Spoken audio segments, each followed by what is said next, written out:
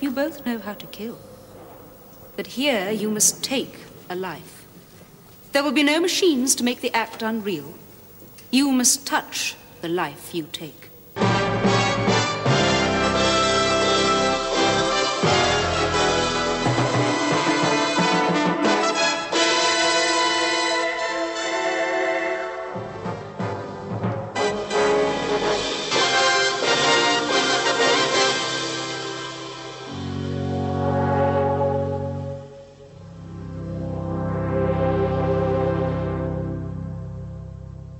Hello and welcome to Spacefall, a Blake 7 podcast. I'm Dave. I'm Richard. And this is episode 8, where we will be discussing Jewel.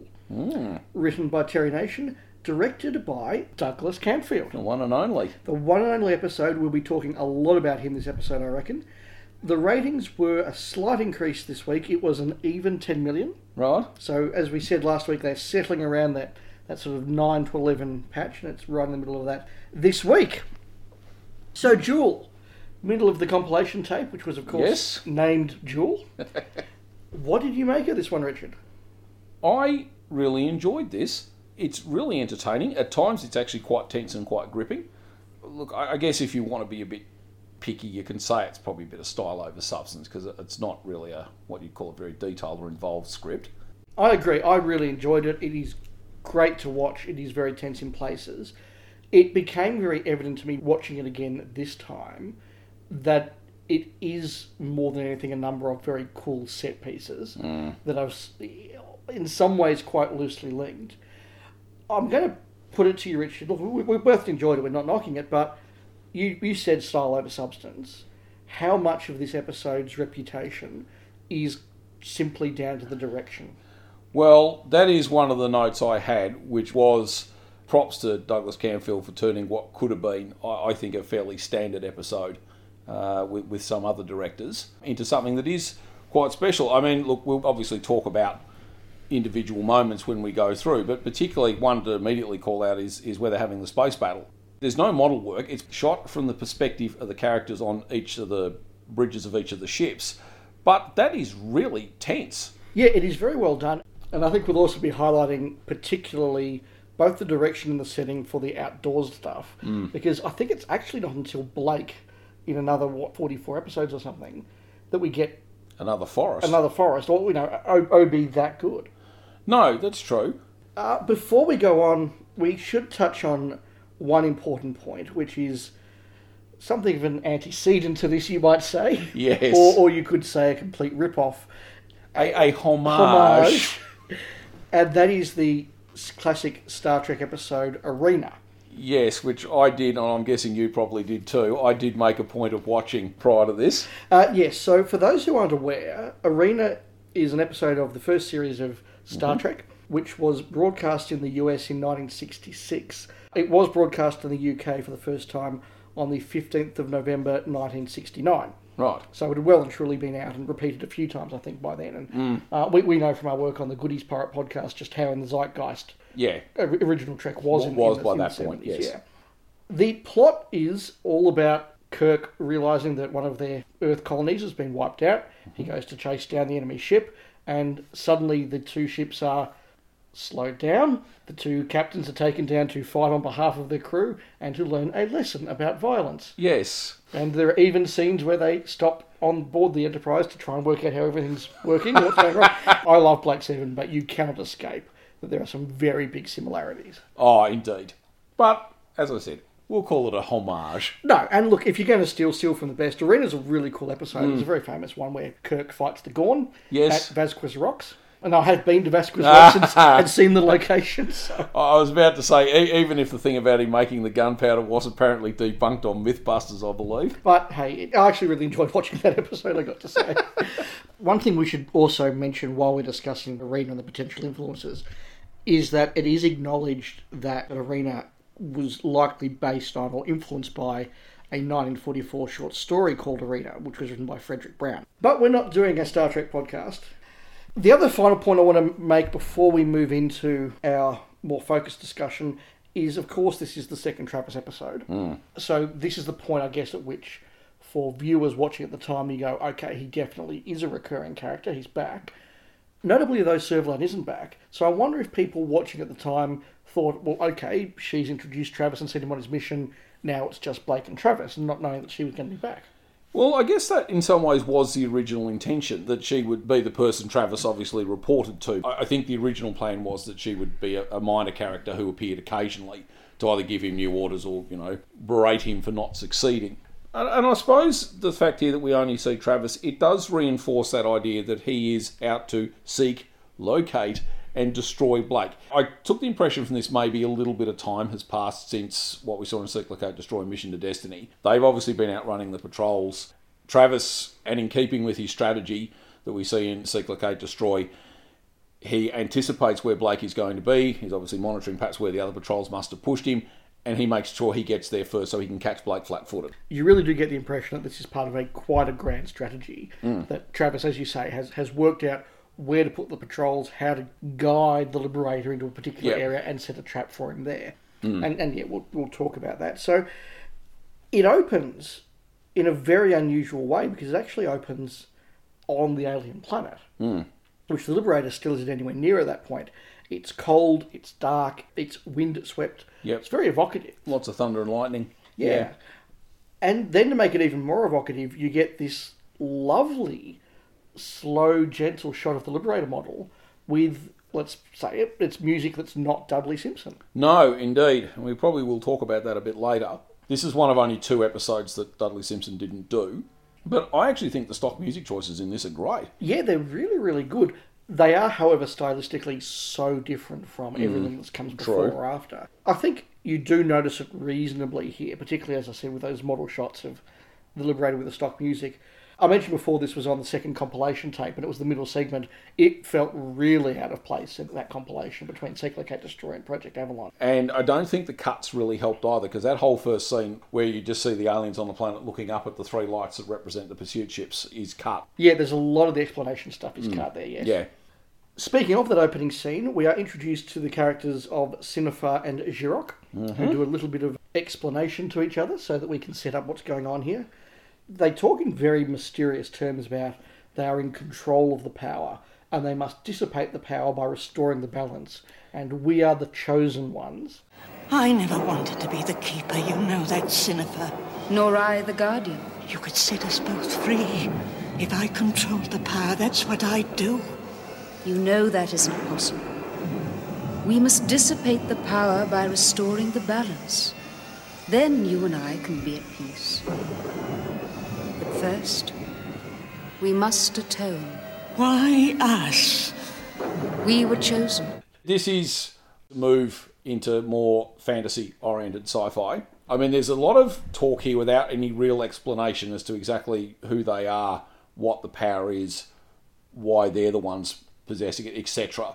For anyone who's owns or has read the Liberation book by Alan Stevens and Fiona Moore, there is a discussion of some of the symbolism and that in their entry on Duel. So I encourage you to check out.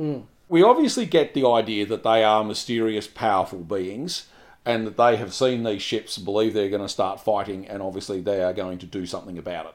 Yes, we are very much here into the realm of Clark's Law.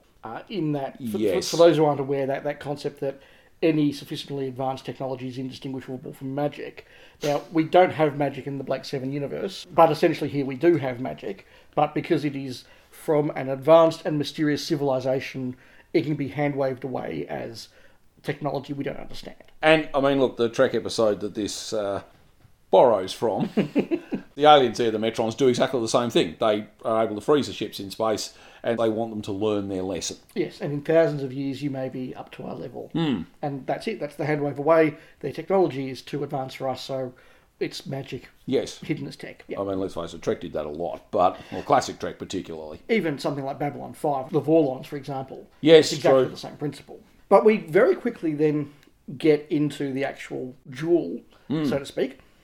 Once we've seen the Liberator, we then cut to our first look at the Federation pursuit ships. Yes, which is the first time we've seen the models. Presumably the Starburst class that Travis was after. That's right, and there are 3 of them. They are very, very cool models. I mean, they look like a very logical and reasonable extrapolation of what a fighter plane would look like in space. Yes. We cut to Travis. He's there with 2 mutoids. Again, Yes. mentioned before, but first time we see them. Again, we have that little bit of exposition disguised as dialogue, lots of, as you well know. Yes, to set up exactly the fact. And really the salient point obviously being that had some form of treatment or something done to them, and now they need blood serum to operate. Yes, they need blood serum to operate. Did you get that? Because if not, they'll mention it a couple of times. They need blood serum to operate. And there are opponents to mutoid modification. Yes, because they need blood serum. They need that to operate. It is laboured a little bit in the episode. Just a bit. The pursuit ships are waiting for Blake. Travis's strategy is there. And again, he's very, very cautious. He moves behind the planet so the Liberator can't see him. He's waiting to observe what they're doing and actually allows a certain amount of time for all that to happen. Yeah. Now, we'll talk about the journeys down onto the planet sort of in one block.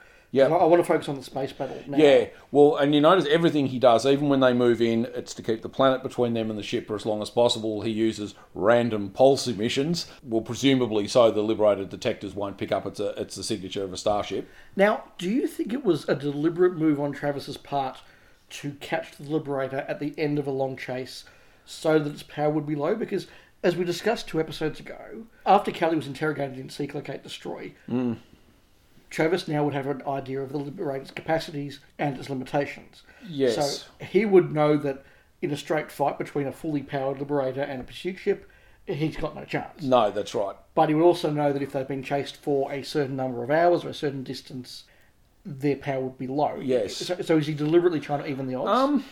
He seems to make the realisation that they're low on power when he realises that the Liberator isn't immediately about to try and take off. I think his initial plan seems to be to try and sneak up on them as much as he can, flank them, and so that any path the ship takes is going to put them in the firing line of one or more of the ships, so he can just bombard them. And again, we will see a scenario a bit like that later in the series. Of course, now he knows the ship is low on power, well, immediately it's just, okay, well, all we have to do is just bleed their energy banks dry, and they're helpless. Yeah, and you see Travis's utter ruthlessness in that he's absolutely prepared for at least one, if not both, of the other pursuit ships to basically drain their power banks to nothing and be floating in space. If it means that at the end of that, the Liberator is also down to nothing and he's still got a fully powered Yeah, that's pursuit right. ship. They are utterly expendable.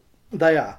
Interestingly, we now get to see Blake as the tactician. We've seen that a bit in the past, but this is where it really becomes overt. Probably the other thing, when they discover the pursuit ships are on top of them, clearly the Liberator hasn't picked the ships up, and Zen actually makes the point that, well, I can't really help you because the battle computers weren't online, and now they are, well, you don't have any chance at all. Yeah, it's something very overt in Blake 7, and I think sci-fi of the time, that a battle computer was a very separate part that you had to turn on. The concept that we have now of different systems and programs operating in the background doesn't exist. If you want the battle computer, you go turn it on. That's right. And whether that's partly how the Federation are able to get on top of them because they're not doing as detailed a scan or something perhaps, but yeah, there is a very definite note there that, you know, Zen sort of does it, well, if you turned the battle computers on earlier, I might have been able to help you. So we're now down to basically Blake's tactics. Yes. And we see here that he is very, very careful about how he uses the Force Wall, for example. So he knows that Travis wants to drain his power, and he's very careful about how that happens. And he also knows that if they run, they'll use their power out very, very quickly. The direction here is really, really good. Like, this is where the direction really starts to show off. It does. And I have to say, during this space battle, Gareth Thomas is really, really getting into this. Yeah, it's very, very well shot and very, very well acted. And you get the feeling that Gareth Thomas worked well with Camfield, and they were working out what each other was trying to do. Now, we get the moment where Blake stops to explain his strategy. Now, I accept that he probably has to tell the crew what his plan is so they can execute it, but did you find it just a little bit forced?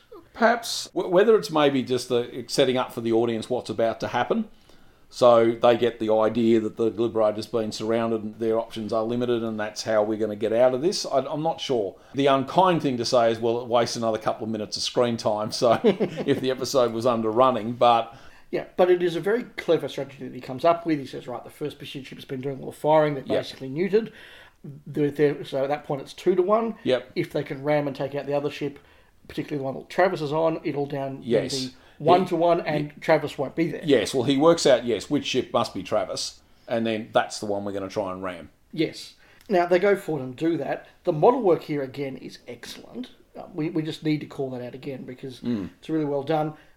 The effect of time slowing down, again, is very well done. Having Zen do that countdown in the background particularly helps to convey that. Yeah. The cutting between also helps to convey that. With the model work, now, it's not quite clear. Are we meant to assume that the Liberator actually is starting to go into the pursuit ship? Because it sort of goes behind. You can't quite see whether it's going in or not. I sort of read it's actually stopped at the moment of impact. Right. Because they talk about they're going to take the hit on the lower hull. So it's sort of down and off to one side, basically, yes. I think, where the impact point is going to be. Fair enough. Look, we've said it a couple of times now. This is possibly the highlight of the episode. Oh, I think so. And very, very well done. Mm.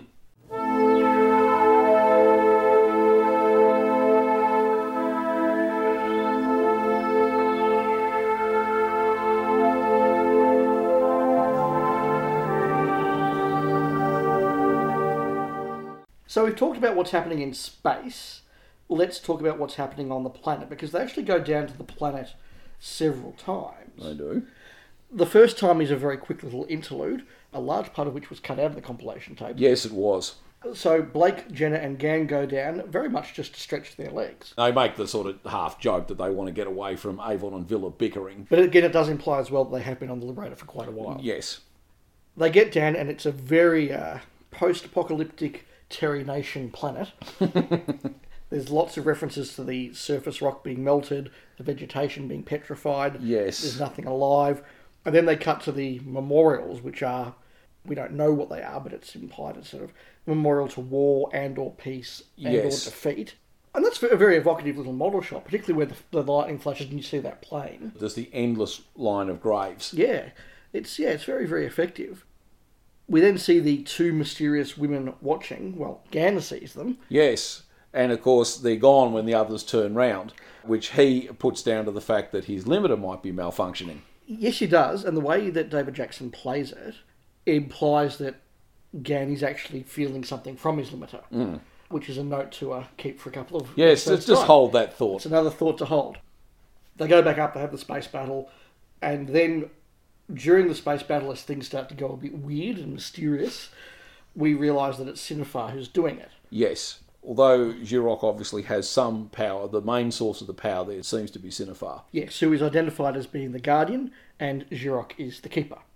So what's interesting that I really like at this point is that after Blake and Travis are brought down to the planet, the moment they're unfrozen by Cinefar, and Travis sees Blake, there's none of this, well, the episode isn't finished yet, so I better not kill you. It's just, I'm going to raise my blaster and kill you. It is, and it shows his single-mindedness and his obsession with the death of Blake. There's no even where am I or what's going on or anything. It's just Blake, and yeah.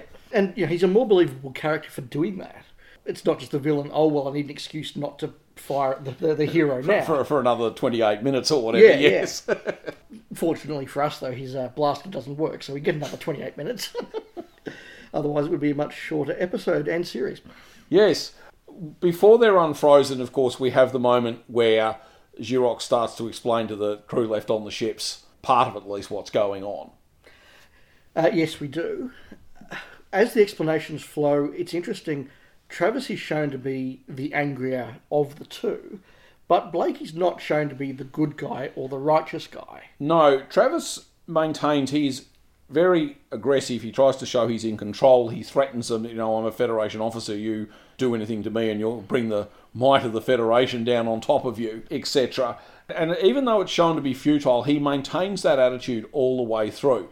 Whereas it feels almost like Blake does the assessment, once he realises he's in no immediate danger, he actually then relaxes and starts cracking jokes. Yeah, and I like the way that Travis doesn't rise to the bait either. He just is actually quite dismissive of Blake.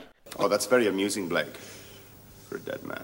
But again, and we're not going to mention Arena all the way through this, I promise. No. But again, the very broad thrust of the Arena episode is that Kirk realises at some point that he could be equally as in the wrong as the Gorn. Yes. And that is a very similar sort of tone to this. As you said, Blake is very determined. I mean, he isn't pure. He admits that he is an enemy of the state when they start stating their grievances against each other. We then obviously go into the explanation of why the Guardians have brought them there and what really they are about, which you can sort of tick some of the Terry Nation tropes off, as we alluded to a minute ago. Yes. It's very Genesis of the Daleks, 1,000 years of war, Yes. radiation, the ultimate weapon being used, that sort of stuff. It's very Daleks and Genesis. It is. Another thing that it reminded me very much of as well, though, is the C.S. Lewis novel The Magician's Nephew, because that has the backstory to Jadis, the White Witch, where she talks about the civil war she had with her sister and how she learned, the ultimate weapon or the spell, whatever it was, the word that can defeat your enemies and Yep. everything, and how, at the very last moment when she was defeated and her sister stood before her victorious, she uttered the word and destroyed the planet. Right. If you check out that chapter of The Magician's Nephew, it actually is very similar in tone to what they talk about here, that idea of victory being actually the destruction of everything, not just your enemies. Yes, well, Travis really sort of grasps on it, well, you won, that's really all that counts.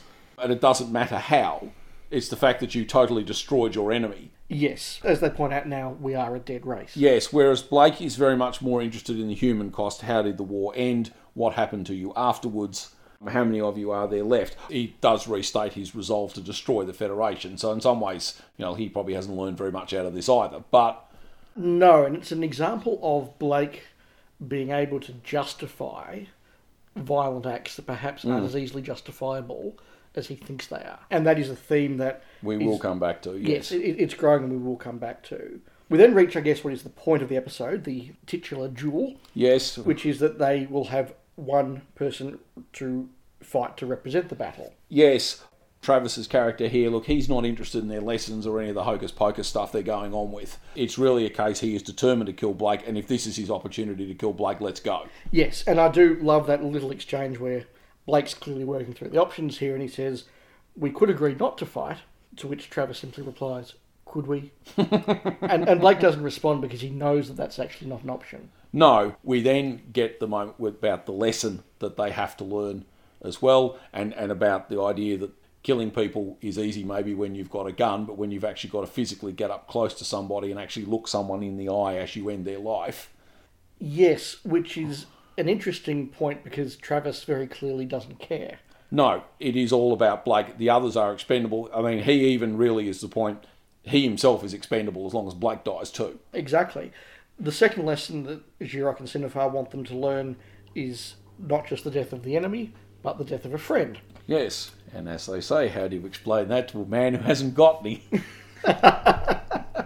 It's a very Avengers Infinity War moment, actually. Very much so. Spoilers if you haven't seen that movie, but if you have, you'll know the moment we're referring to. Yes, exactly. But again, it reinforces that idea that Travis is quite happy to die too if it means he gets to kill Blake. It does raise the idea, though, and we did mention it in the talk on Seek, Locate, Destroy, what Travis would actually do when he does kill Blake. Because he is so single-minded and so obsessive about this desire to just terminate Blake's life. Well, maybe he'll return to his planet, he'll sit down and he'll watch the sunset, and he'll smile. Over a thankful universe. Sorry, more spoilers. And I know this is an idea that's been raised with Travis before, that he is all about his duty and his involvement in the military. There is actually nothing to Travis other than those. No.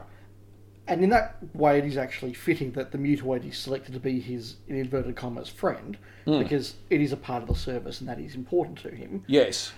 Even if she is ultimately expendable. Yes. What do you take away from the fact that it is Jenna specifically who is selected to be Blake's friend?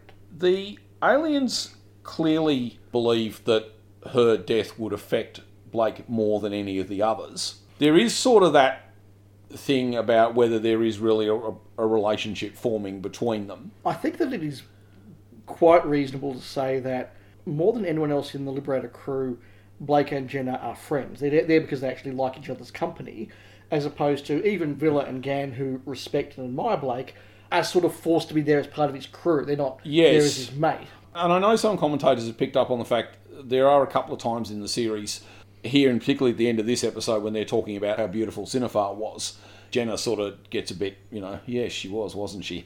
Jealous sort of thing. Yeah, and the way that they talk when they're up the tree could be construed as being a little bit flirtatious.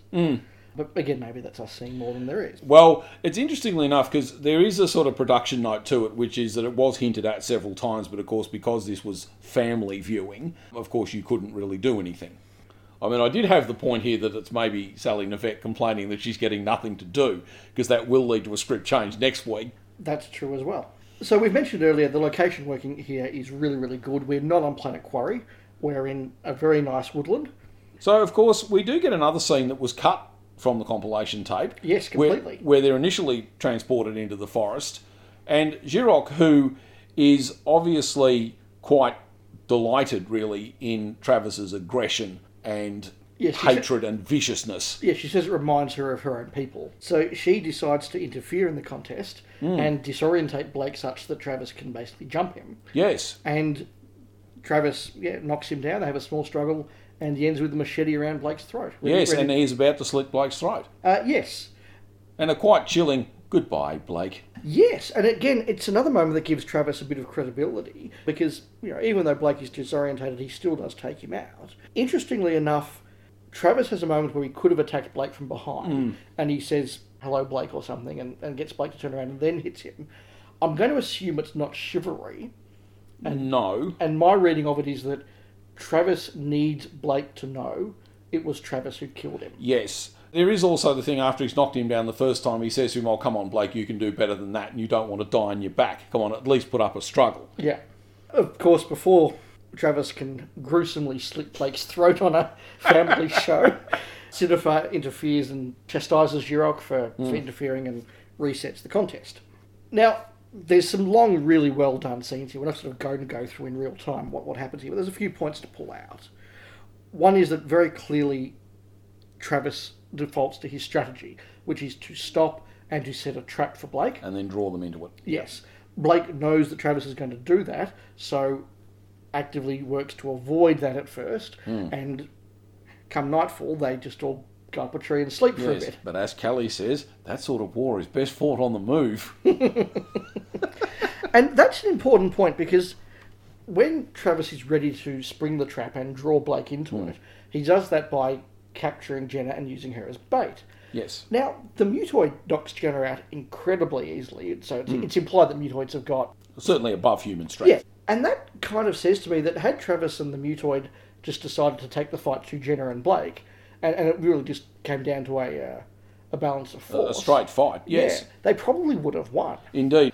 You could probably make the point of when the mutoid actually finds and traps Jenna very easily. Yes, but again, that works for me because it implies that she has got these superhuman abilities. That's right. I was about to say, we then sort of get probably an example, perhaps, of Travis's obsession and whatever being his undoing. Because you have the moment, I mean, he initially, when he sends the mutoid out, he says, "I don't care whether the companion's dead or alive. Just bring him back, but leave me, Blake." Now, of course, when the mutoid comes back, she's now low on serum because she needs blood serum to survive. And indeed, the blood of the bat things that were around the tree was unsuitable. She is about to, obviously, stick the needle in Jenna's jugular. Yeah, that is a really creepy scene as well. Camfield, again, just has that point of view shot of the mutoid pulling the syringe out from its wrist and just slowly moving towards Jenna. And then Jenna, pulling Jenna's head back to get at her neck. Yeah, it's not a rape scene per se, but it is a textual rape, if you like. You notice Travis then stops her, where really, if he'd allowed her to feed and recharge, so to speak, that really would have made the fight far more in their favour. It would, which brings us to the final point, which is that obviously Travis loses the fight, and does so because having set up this elaborate trap where he needs to lure Blake to a particular point and then he's going to drop the... recreational device on them. Drop the sharpened sticks onto him. Yes. And it fails because the mutoid takes several seconds to sort of limply hack away at this vine, meaning that Blake has enough time to get out of the way before Travis's trap falls on him. Yeah, which I sort of took to be showing that the mutoid is now running out of steam. Yeah, and as soon as you said that to me, as we were exchanging notes about this episode, I thought that is such an obvious and probably correct explanation. I had never picked that up before, and let's face it, we've watched these series many, many times and in a lot of depth. So I think there just need to be something a little bit extra, just to perhaps make it a little more implicit that the mutoid actually was now starting to not function. When they start fighting, Jenna now gets the upper hand on the mutoid, and you do actually see the mutoid being knocked down and not getting up again. Yeah, now I'd always assumed, I think you can sort of see Jenna has a kick to the chest. Yes. Which I assume actually smashed that blood serum thing, and they need blood serum to survive, so it died. Now, of course, the culmination of this is that Blake does get the better of Travis. Yes, he has Travis prone. Yes, and has the opportunity to kill him, and of course, doesn't. No. So, if you want to be altruistic, you can say that Blake has learned the lesson that Cinefar and Xeric wanted him to. If you want to be cynical, you could say he knows what it was they're looking for out of him, and he knows how to manipulate them into what he wants. Yes. Either way, it works. I do like... We're going to talk more in a moment about the crew on the Liberator, but I do like at that moment, Avon gets it. Yes, he does. He knows damn well Blake is not going to do it. No, and I think he knows why as well. And because the rest of the crew are, go on, kill him, go on. Yeah, and again, it's an example we're seeing more and more of in the series of even if Blake and Avon are antagonistic towards each other, they actually do understand each other better than anyone else. Yes. We then move back to the Storm Planet for the final time, and Blake explains about why he didn't kill Travis, and they sort of praise him for learning the lesson they wanted him to learn, and he then has his little line. Another reason why I didn't kill Travis. I would have enjoyed it. Perhaps there was nothing for you to learn. What's interesting is that Travis is completely dismissive of the whole thing, and Xeric makes comments that imply that Travis is ultimately going to be self-destructive. Yes. And she's not just talking about, well, he's a destructive person who will cause the death of others. He will be ultimately self-destructive, yes, like their people were. Indeed, because he knows no boundaries. That's right. But they have decided that having learnt the appropriate lessons, and Blake having spared Travis's life, everybody can go about their business. Yes. I guess we do get the final thing with Travis and the mutoid, where you sort of like the broken doll basically on the ground. They say, well, we will resurrect her, and he says, well, why bother? Because I'm going to make sure she's terminated when we get out of here anyway. And he tells the mutoid that when we get back on the ship, you're going to be court-martialed, yes, and they will probably dismiss you the service, which means you are going to cease to exist. And of course, the episode then ends with the final scene of Xeric walking away into the graveyard as Cinefar fades out. And Travis, of course, is left to resume the hunt for Blake. Yes, it's another really evocative, really lovingly crafted shot that Douglas Camfield does for us to finish those scenes.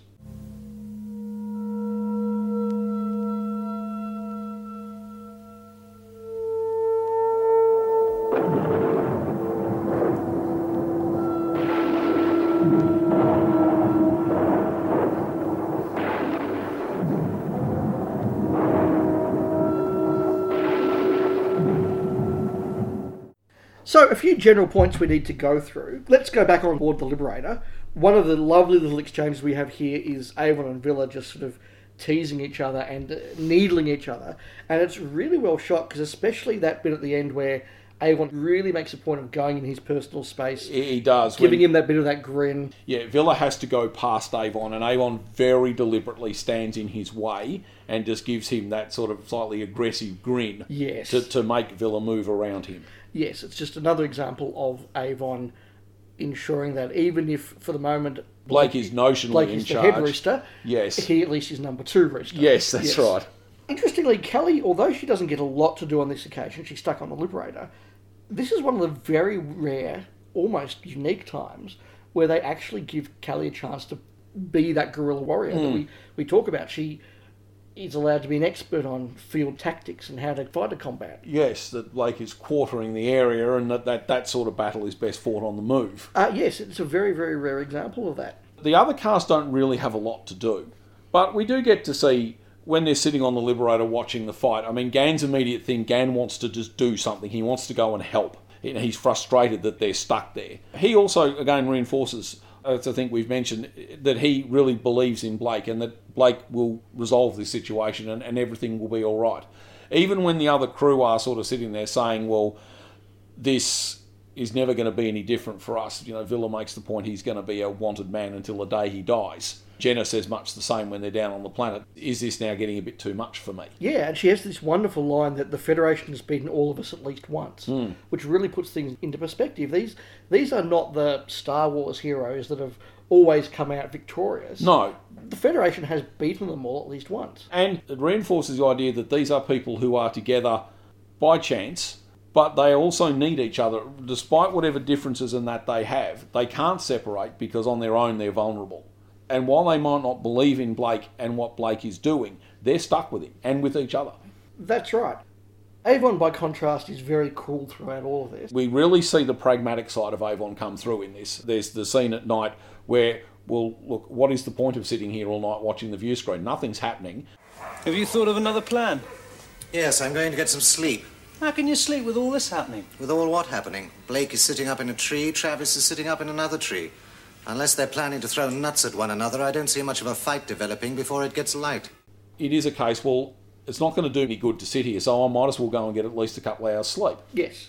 And then that contrasts with Gan particularly, who, no, I need to be involved, I need to be supporting Blake. And Avon's like, well, you can send your thoughts and prayers all you want, but I'm getting some sleep. We're stuck here. Yeah. We have to wait for this situation to resolve itself, and nothing is happening. And Gan and Villa indeed sort of missed the point, because they really call Avon out about him not caring, he's never involved.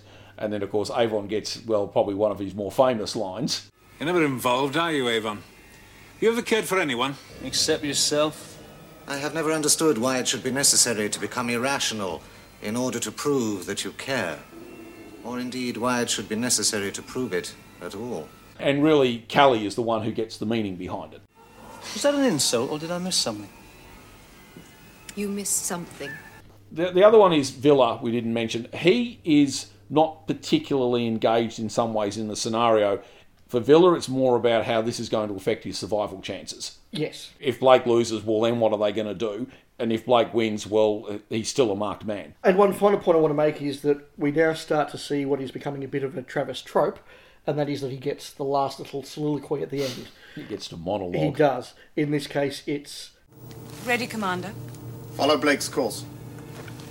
We can't match his speed. We don't have to, just match his course. You see, he made one fatal error. He should have killed me. But with that, we'll move on to our regular segments. Indeed. The first of which is our guest cast. Now, we've only really got 3 guest artistes this week. We have. So we'll start with Cinefar, who's played by Isla Blair. Mm-hmm. Now, she was an extra in A Hard Day's Night in 1964. Yes, that's right. And is still acting today. Indeed. Which is quite a phenomenal career. It is, really. Genre credits include, she had a Doctor Who appearance, she was Isabella in The King's Demons, but we'll forgive her for that. But even recently, she's been in Law & Order UK, she was a recurring character in A Touch of Frost. The thing that I knew her from was The Final Cut. Oh, yes. Which is the third of the House of Cards trilogy, or the UK House of Cards trilogy. Yes. She did 31 episodes of The Doctors in 1970-71. And she was in an episode of The Avengers way back. Funny thing happened on the way to the station in 1967. She is in a lot of well-known and well-remembered series. Of course, probably the link here is she's the wife of Julian Glover, who we'll meet in a few weeks. Yes. And indeed, another Doctor Who link, their son is Jamie Glover, who played William Russell in the Adventure in Space and Time, the anniversary thing they did about the Hartnell. Oh, there you go. Yes. She was apparently actually meant to play Julian Glover's wife in the Doctor Who, The City of Death. Oh, right. But whatever she was working on overran, so they had to recast. That's a shame. I mean, the woman who played the Countess Scullion was good, but she would have done it very well as well. Yeah, well, there is actually in Indiana Jones and the Last Crusade, Julian Glover has a part in that, and she actually plays his wife and is credited as Mrs. Glover. Oh, in the credits. Now, in the role of Xerox, we had Patsy Smart. She is possibly best known, I think she had a recurring role in Upstairs, Downstairs. Mm-hmm. And also Terry and June. But her big genre one is she's in Talons of Weng Chiang for Doctor Who. She's actually credited as the Ghoul. And she's the old lady who's watching the body being pulled out of the river and does that, "It's a floater!" She's been in a lot of very cool stuff, actually.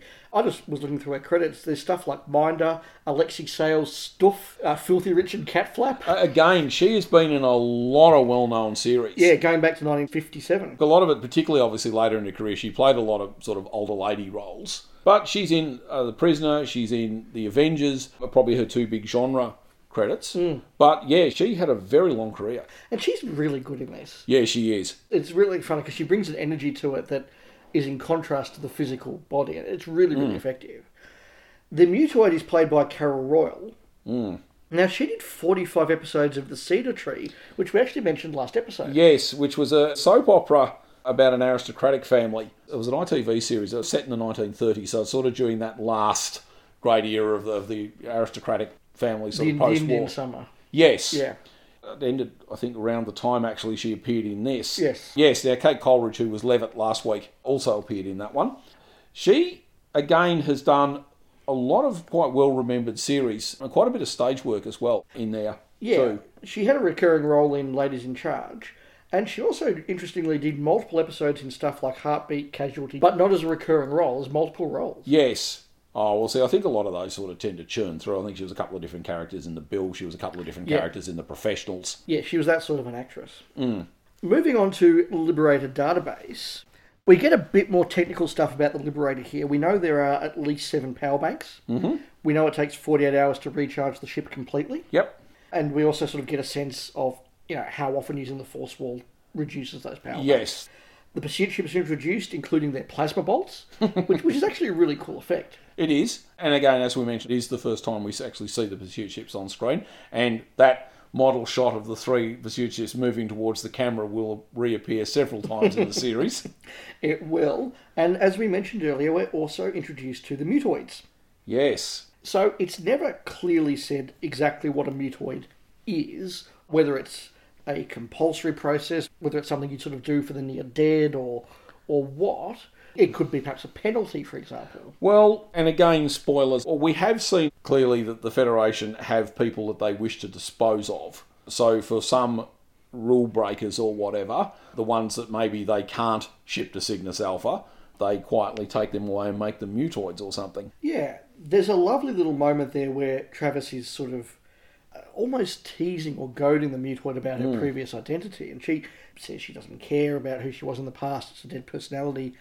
There is a lovely moment, though, and I don't know whether it's deliberate or not, I hope it's deliberate, where Travis says, I know your name, it's Kiera, and he says it very clearly with 3 syllables, and he's obviously read that in a file, but when the mutoid says it back, she pronounces it differently as Kira, which perhaps implies that memory is coming back and she's pronouncing it the way it was pronounced in her life.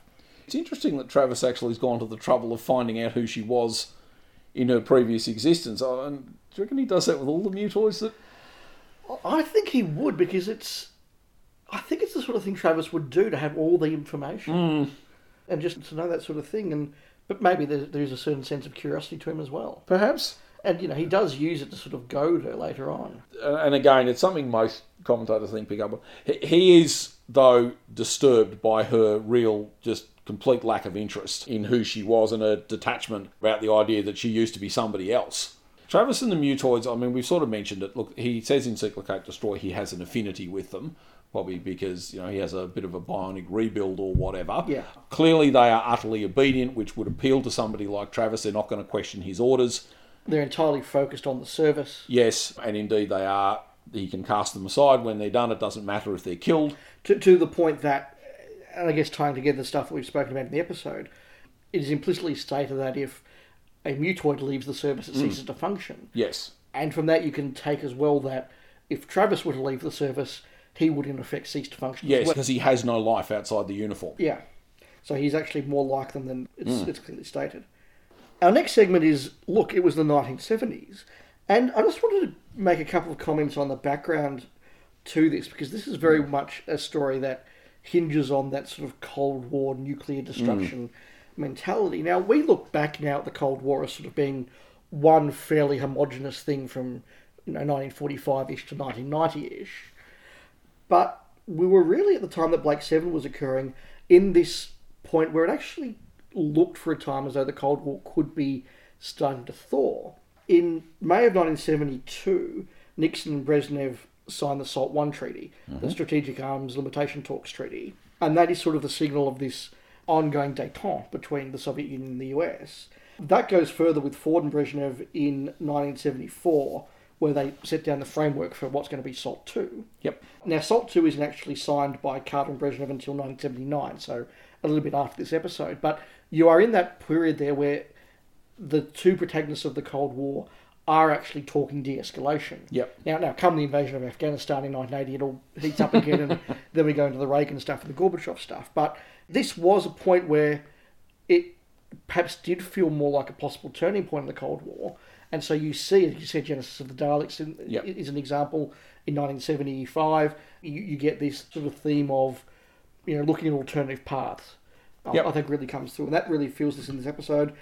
And I also need to mention the terrible space bats that are a very bad 1970s prop. Oh, I didn't think it was that bad. I mean, for what it has to do, it's... No, they're terrible. I didn't think they were that bad, but all right, that's fine. Well, now, of course, we move on to probably our lighter segments, the first one of which is Gan Watch. Now, Gan actually gets a little bit to do this week. He actually gets to go down to the planet, and he's the one who spots the pursuit ships from the planet. And he also actually gets some genuine characterisation, as we were discussing earlier. So this is actually probably Gan's best episode for quite a while. I think so. And indeed, it does, spoilers, but it does set up, he makes the point about his limiter and that it's obviously starting to affect him, perhaps.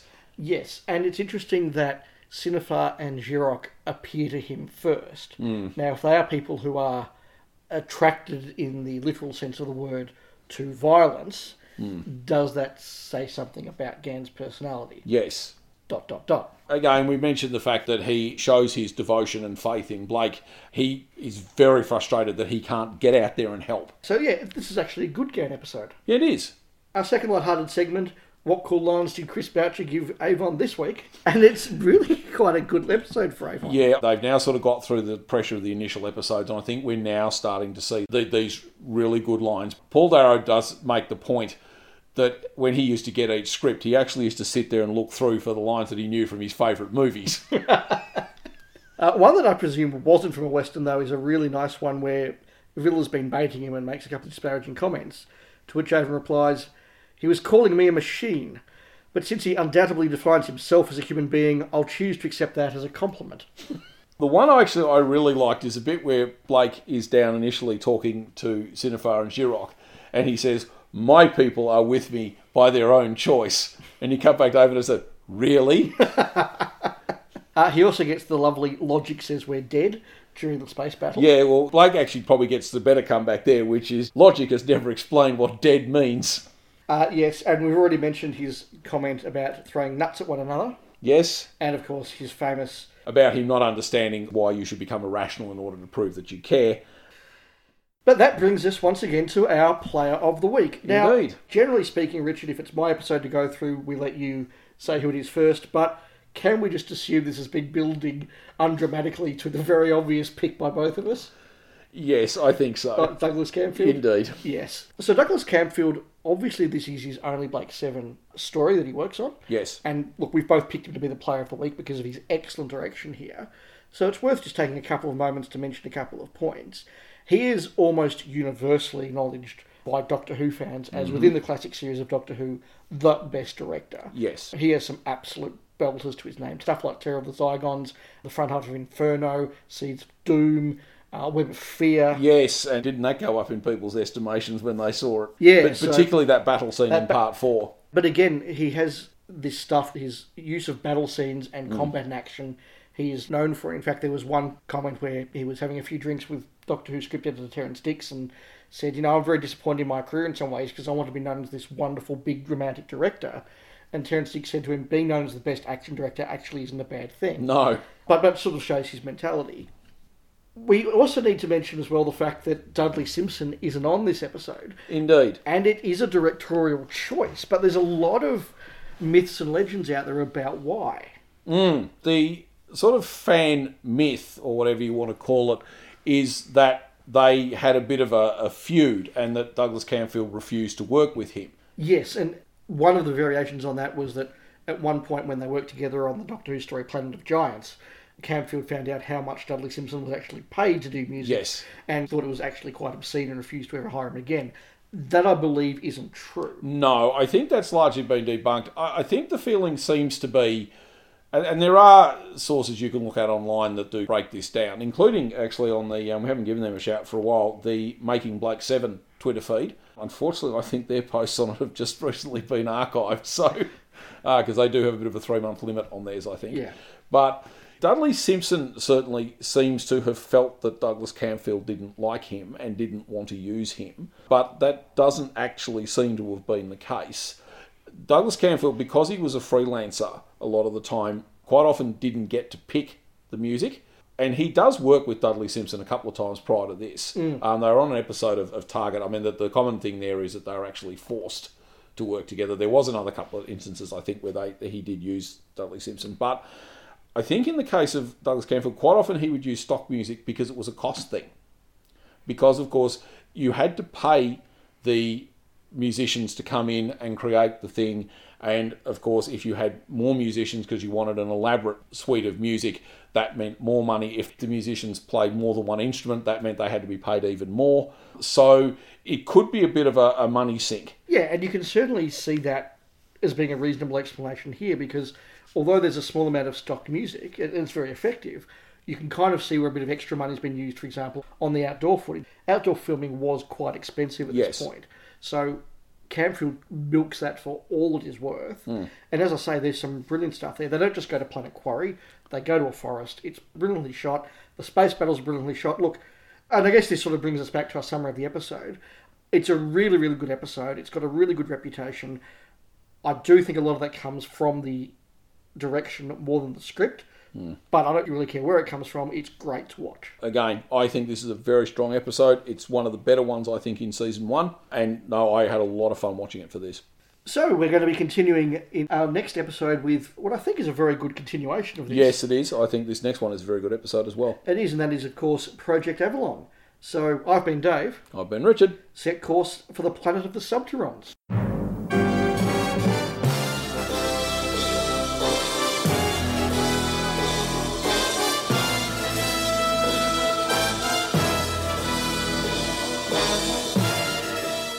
Thank you for listening to Spacefall, a Blake 7 podcast, recorded in Australia by David Kitchen and Richard Nolan. If you enjoy our chat, please subscribe and leave a review.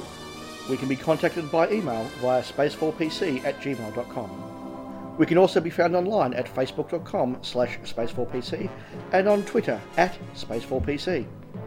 Richard and Dave also co-host the Goodies Pirate podcast, and Dave co-hosts the Doctor Who Show podcast, on which Richard also appears from time to time. We'll be back in a fortnight with more Blake 7.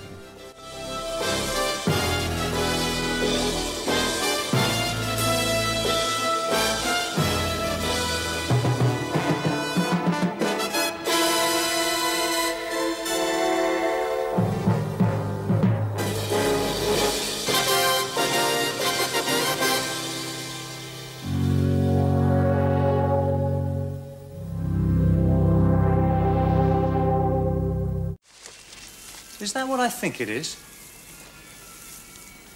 I don't imagine that it is a recreational aid.